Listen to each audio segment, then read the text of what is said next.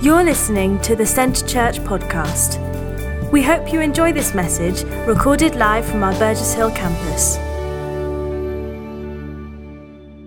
As we look at our walk with God, I have the pleasure of speaking on a subject that's very close to my heart, which is worship. Our worship with God. Just before I get into what I want to say, I just want to tackle those wrong connotations about what worship is. So it's not about singing songs. It's not just about singing songs. It's not so much a lifestyle. I've heard it said, worship is a lifestyle, but I'm like, that's very hard to maintain. Because in my human form, I will make mistakes and I cannot focus on God all the time. It's very difficult to do that. It's not just about music. Music and song kind of go together, but whenever I hear music, I'm a musician, obviously. And it's just like, that's my form that I like to worship God, but it's not the only way. It's not something we do once a week, or just in groups or activities that we run here in life groups. What is worship? And how do we apply this to our walk with God? And so to help navigate us on this subject, I want us to go back into the Old Testament to a man that was really worshipful, and it's David. So it's going to come up behind me, but if you have your electronic copies or your hard copies, you can follow along with me. In 2 Samuel 6:12-22.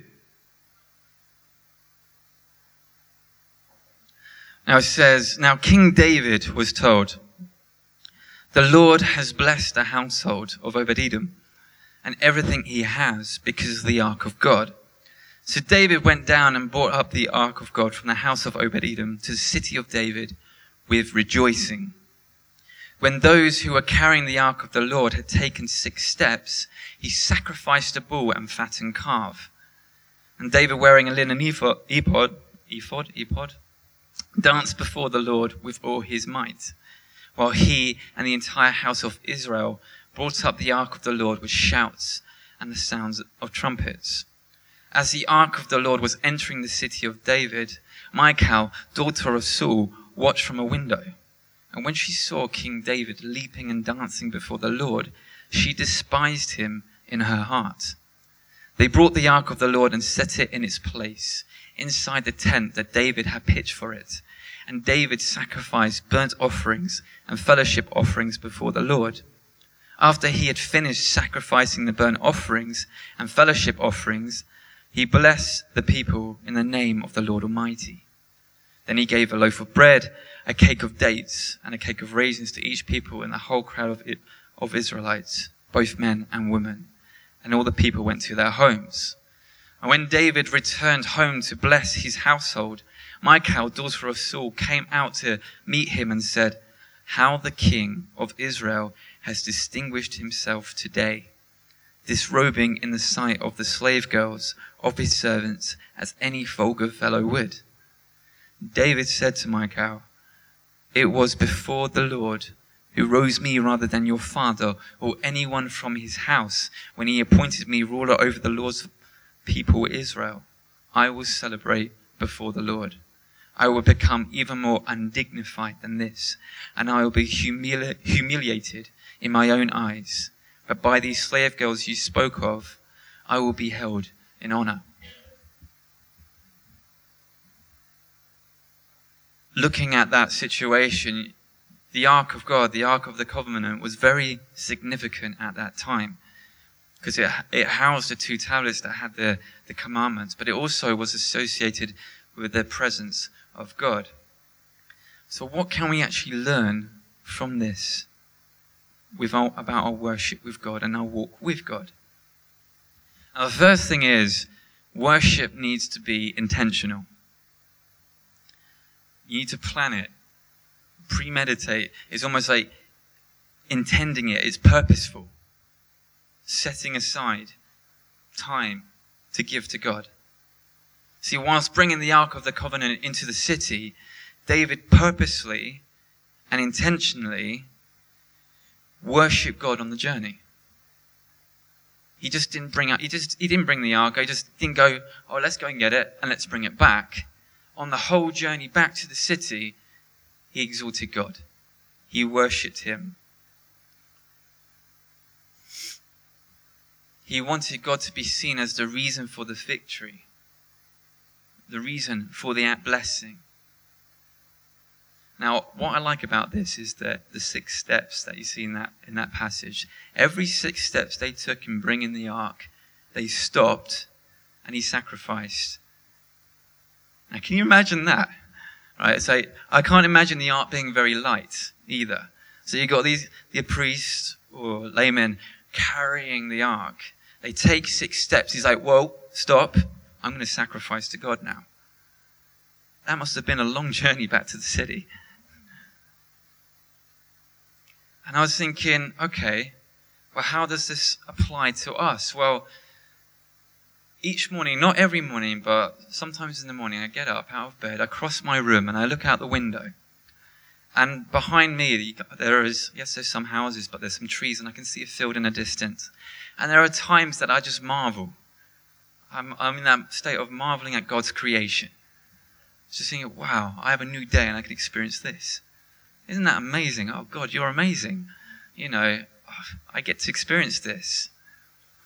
But then I calculated or worked out that it takes 6 steps for me to go from my window out of my door. And I realized that in those 6 steps, my focus shifts away from God and my personal agenda. What do I need to do for me today? So I'm looking at those 6 steps that David took. Every 6 steps he focused on God. He made sure that the whole journey, God was lifted up. God was put into the center of the whole journey. How different would our worship be to God if every 6 steps we gave him the best of us, our best sacrifice? It may mean we have to pre-plan what we're doing in the day because the journey will be longer. But it's an important lesson. I was challenged by that, thinking I do it in my own home without thinking. Every 6 steps, worshiping God. So, worship is not about what we receive, but actually what we give. In that moment, the only thing David wanted to do was to give God the glory. He wanted to exalt him. Lift him up. David didn't want to be the center of the attention in that moment. He wanted God to be the center of attention. See, growing up, I say growing up, I didn't know God when I was younger, but when I started coming to church as a teenager, I had misrepresentation of what worship was. You know, I would stand in the balcony and the band would be playing, and then I'd be like, oh, I got a shiver down my spine, that must be God. Yeah? Have we had that before? I've also had the moment, God does move and God does touch us, okay? And I've had moments when people have been praying for me, I've been worshiping and singing songs, and at the end of the service, I feel like I'm drunk. I feel like I can't move, because I feel overwhelmed. And you get that feeling, you receive that feeling, and we hold on to that, and we're thinking that's what worship is. It's like, I haven't properly worshipped God unless I get that feeling. But that's not the point. That's not all that it is. It all starts when we lift God up. God should be the focus, not the other way around. Yeah? We shouldn't be, even when we come here on a Sunday, it shouldn't be, what am I going to get out of this? It should be, what can I give God in this moment? What's the best that I can give this morning? And if you want to turn to John chapter 12, I think this is an incredible example that we've got in Scripture. John chapter 12, I'm going to read from verses 1 to 8. This is 6 days before the Passover. Jesus arrived at Bethany, where Lazarus lived, whom Jesus had raised from the dead. Here, a dinner was given in Jesus' honor. Martha served while Lazarus was among those reclining at the table with him. Then Mary took about a pint of pure nard, an expensive perfume. She poured it on Jesus' feet and wiped his feet with her hair, and the house was filled with the fragrance of the perfume. But one of his disciples, Judas Iscariot, who was later to betray him, objected. Why wasn't this perfume sold and the money given to the poor? It was worth a year's wages. He did not say this because he cared about the poor, but because he was a thief. As keeper of the money bag, he used to help himself to what was put into it. Leave her alone, Jesus replied.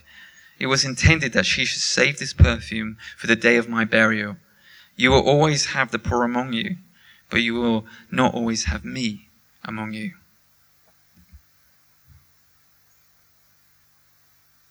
I love this example because not only was Mary worshipping God, she was giving the best that she had. Yeah. It was, in a sense, Judas was right. Yeah, that perfume could have been sold. They could have made some income. Could have, it would have helped them as a whole. But in Mary's eyes, all she wanted to do was to worship Jesus, to anoint him. It's incredible. There was a phrase there that the perfume filled the house or filled the room. When Mary poured out that perfume on Jesus, very expensive, but if you've picked up very expensive perfume, if you've actually gone into shops and, the aftershave for men, or the women's got perfume and you spray it around, suddenly this fragrance just fills the aisle. You walk down and I know where I am. This is the perfume aisle. You can smell it straight away. She poured out this perfume on Jesus. Imagine the smell that filled that room. Her worship filled the space.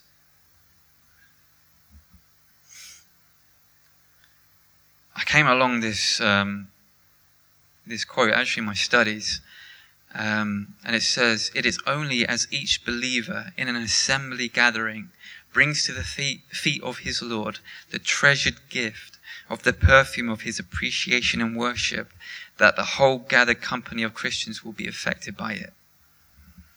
See, your personal act of devotion, your personal worship given to God, not only will it lift God up, but it also affect those around you that are in the same space. I think about it here. I'm thinking if we all came and we came with that attitude of, I want to give God the best that I have, I don't think we'll be able to contain it in this place. The perfume of our worship from each one of us will burst out.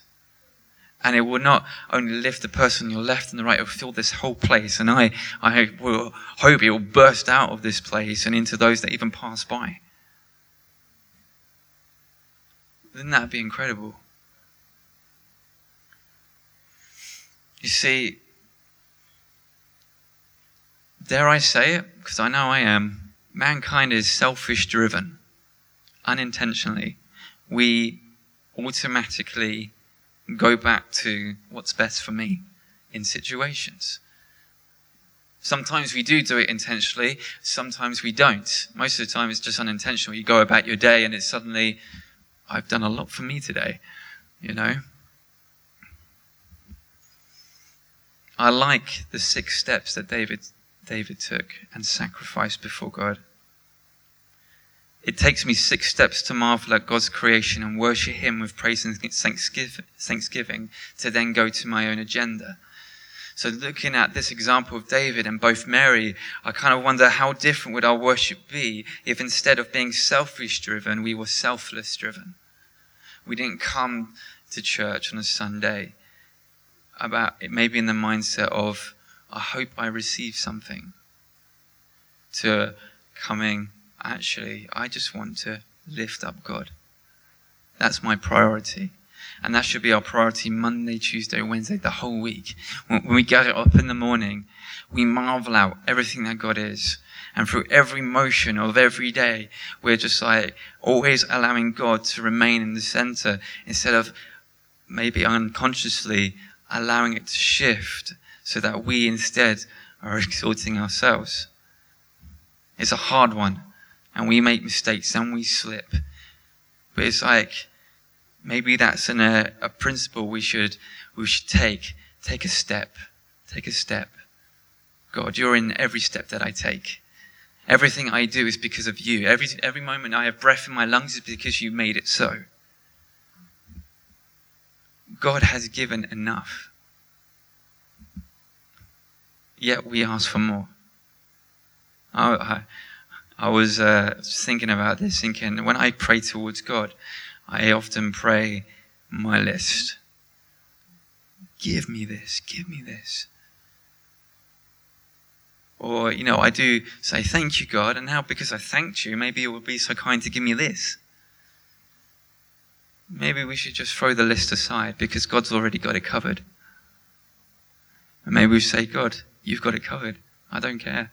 You are the one that I want to worship in this moment because you have given me life and you have given me this opportunity to walk with you. Pope Francis said that the most dangerous idol is our own selves when we want to occupy the place of God. The most dangerous idol is our own selves when we want to occupy the place of God. It should be less of us and more of God, shouldn't it? It's hard. This is not easy. It's hard for me because it's like I was going through this and I was thinking, I'm so challenged. I don't feel like I tick any of these boxes, but it's a journey, it's a process. See, worship is about the heart, not the appearance. When you look at David, he did not wear his royal robes. He didn't wear his kingly garments. He took it off. He didn't want to be recognized as the king in that moment. He wanted to be undignified before the Lord. What does that mean to be undignified before the Lord for us?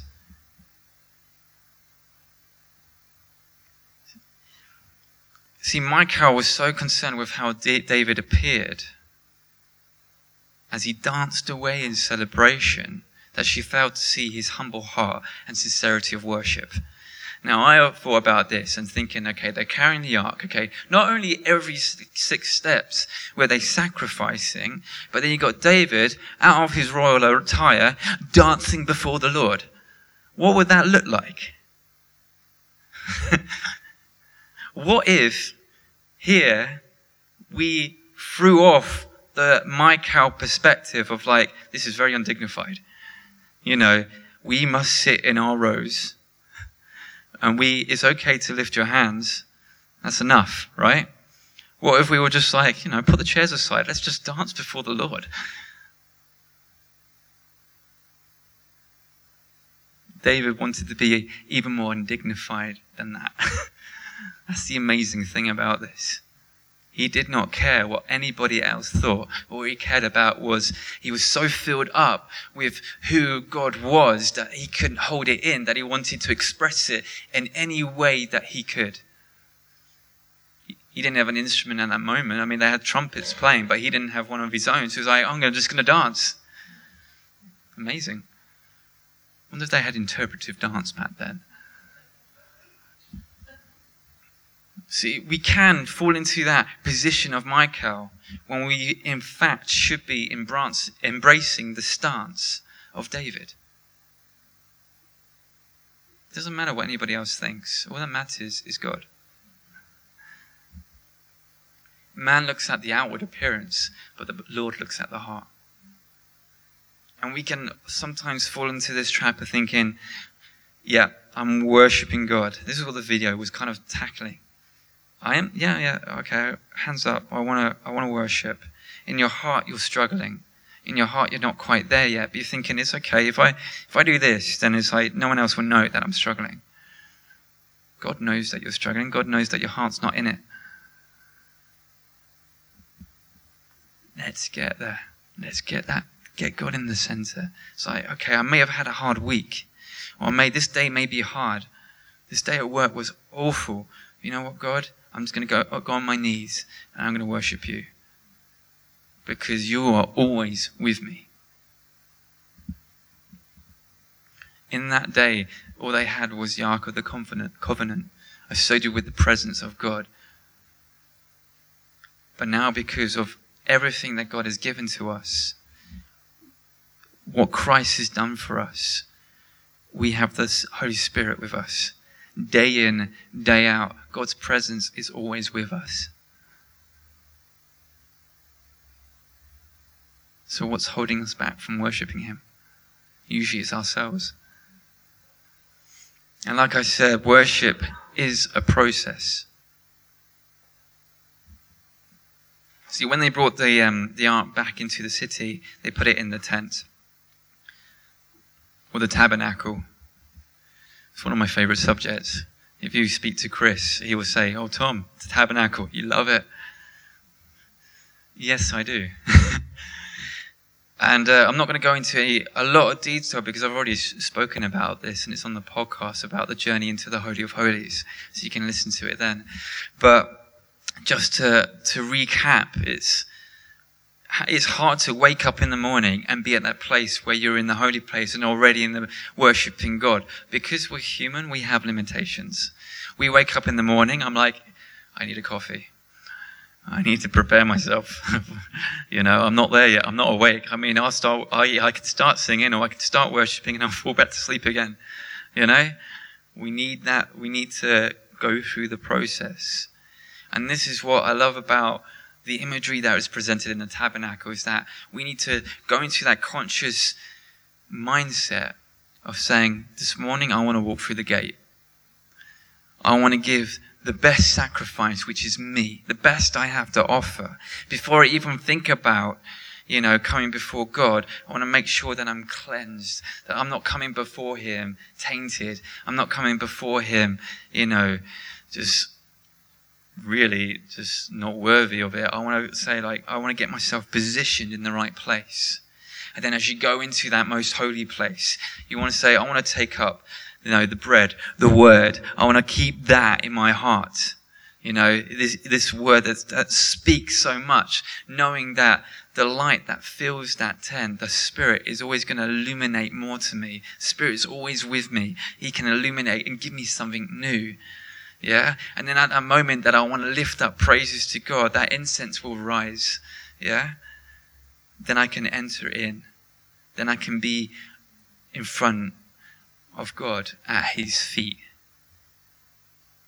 Everything else is gone. It's him. It's me. It's lifting up his name.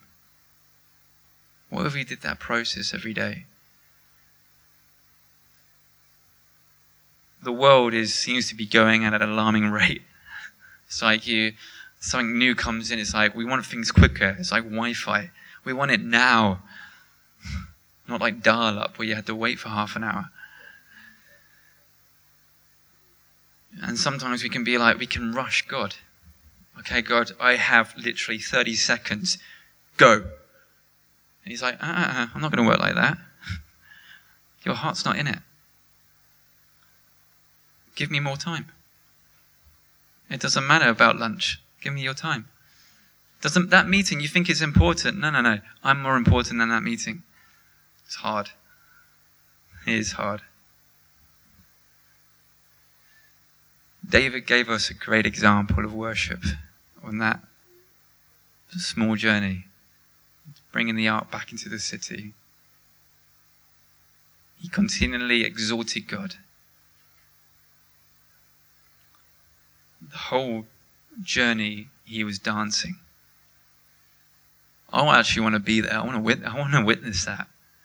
Because I feel like witnessing him dancing before the Lord would actually make me want to be like, oh yeah, I want to dance before the Lord now. I don't want to be a mic cow. It's undignified. Yeah, you've embarrassed yourself. No, I've not. I've exalted God. That's more important. And just to kind of draw this to a close, there's not many acronyms on worship, I actually discovered, and I wanted to find one. So I kind of made my own. Ta-da! And it's important to wait upon the Lord. Don't rush. Don't rush being in his presence. He's worth more than we can imagine. And it's like, we're not more important than him. So let's get that right. Let's make sure that we spend enough time in his presence. It's important to offer ourselves daily. You know, we say once is enough. Once is never enough. Each day we should say, God, I'm for you. It's like what Tyler said last week, here I am. Same thing, here I am. And we go rest in his presence instead of rushing through the motion. Enjoy being in his presence. Sing unto him. Singing is important. It's not the only way of worshipping, but we see it in the Psalms. Sing unto the Lord a new song. It's just one of many ways we can worship him. Approach him with a humble heart, not proud. Be humble, be intimate with God. He longs for that intimacy where we can bear all, and then he can bear all to us. And then remember, it's a process. It's not a one-off experience. It's not just for Sunday. We can experience this every single day if we put our minds in the right place. Just a last challenge for everybody. See, on Sunday, especially on a Sunday, or in church in general, we say we're going to have a time of worship. We sing songs. We, as a band and as a worship team, we want to lead you into God's presence. But what if, Tyler, one morning he said, right, we're going to have a time of worship, but we're not going to sing songs. Band's not going to come up. How are you going to worship God in this 20 minutes? How are you going to worship God in this half an hour? What would you do?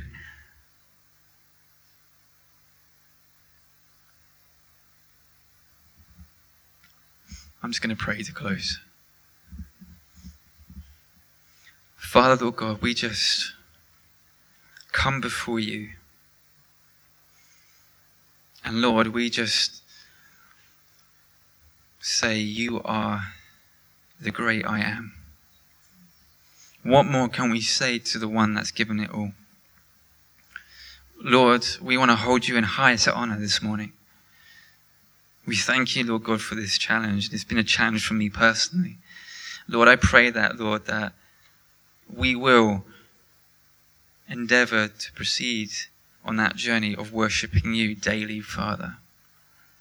That we can have our minds and hearts shifted to allow you to always be in the center of everything that we do. Father, no words can describe how incredible you are. You have given it all. And Lord, we just want to lift your name and say, Father, thank you. Thank you that daily we have the opportunity to encounter you, to walk with you, to go on that journey hand in hand with you. You are worthy of all praise, God. Thank you, Jesus. I just pray this in your mighty name. Amen. Thank you for listening to this week's podcast at Centre Church. One church passionately loving God and people in Burgess Hill and Brighton. To get the latest news or for any other information, check out our website at www.centrechurch.uk.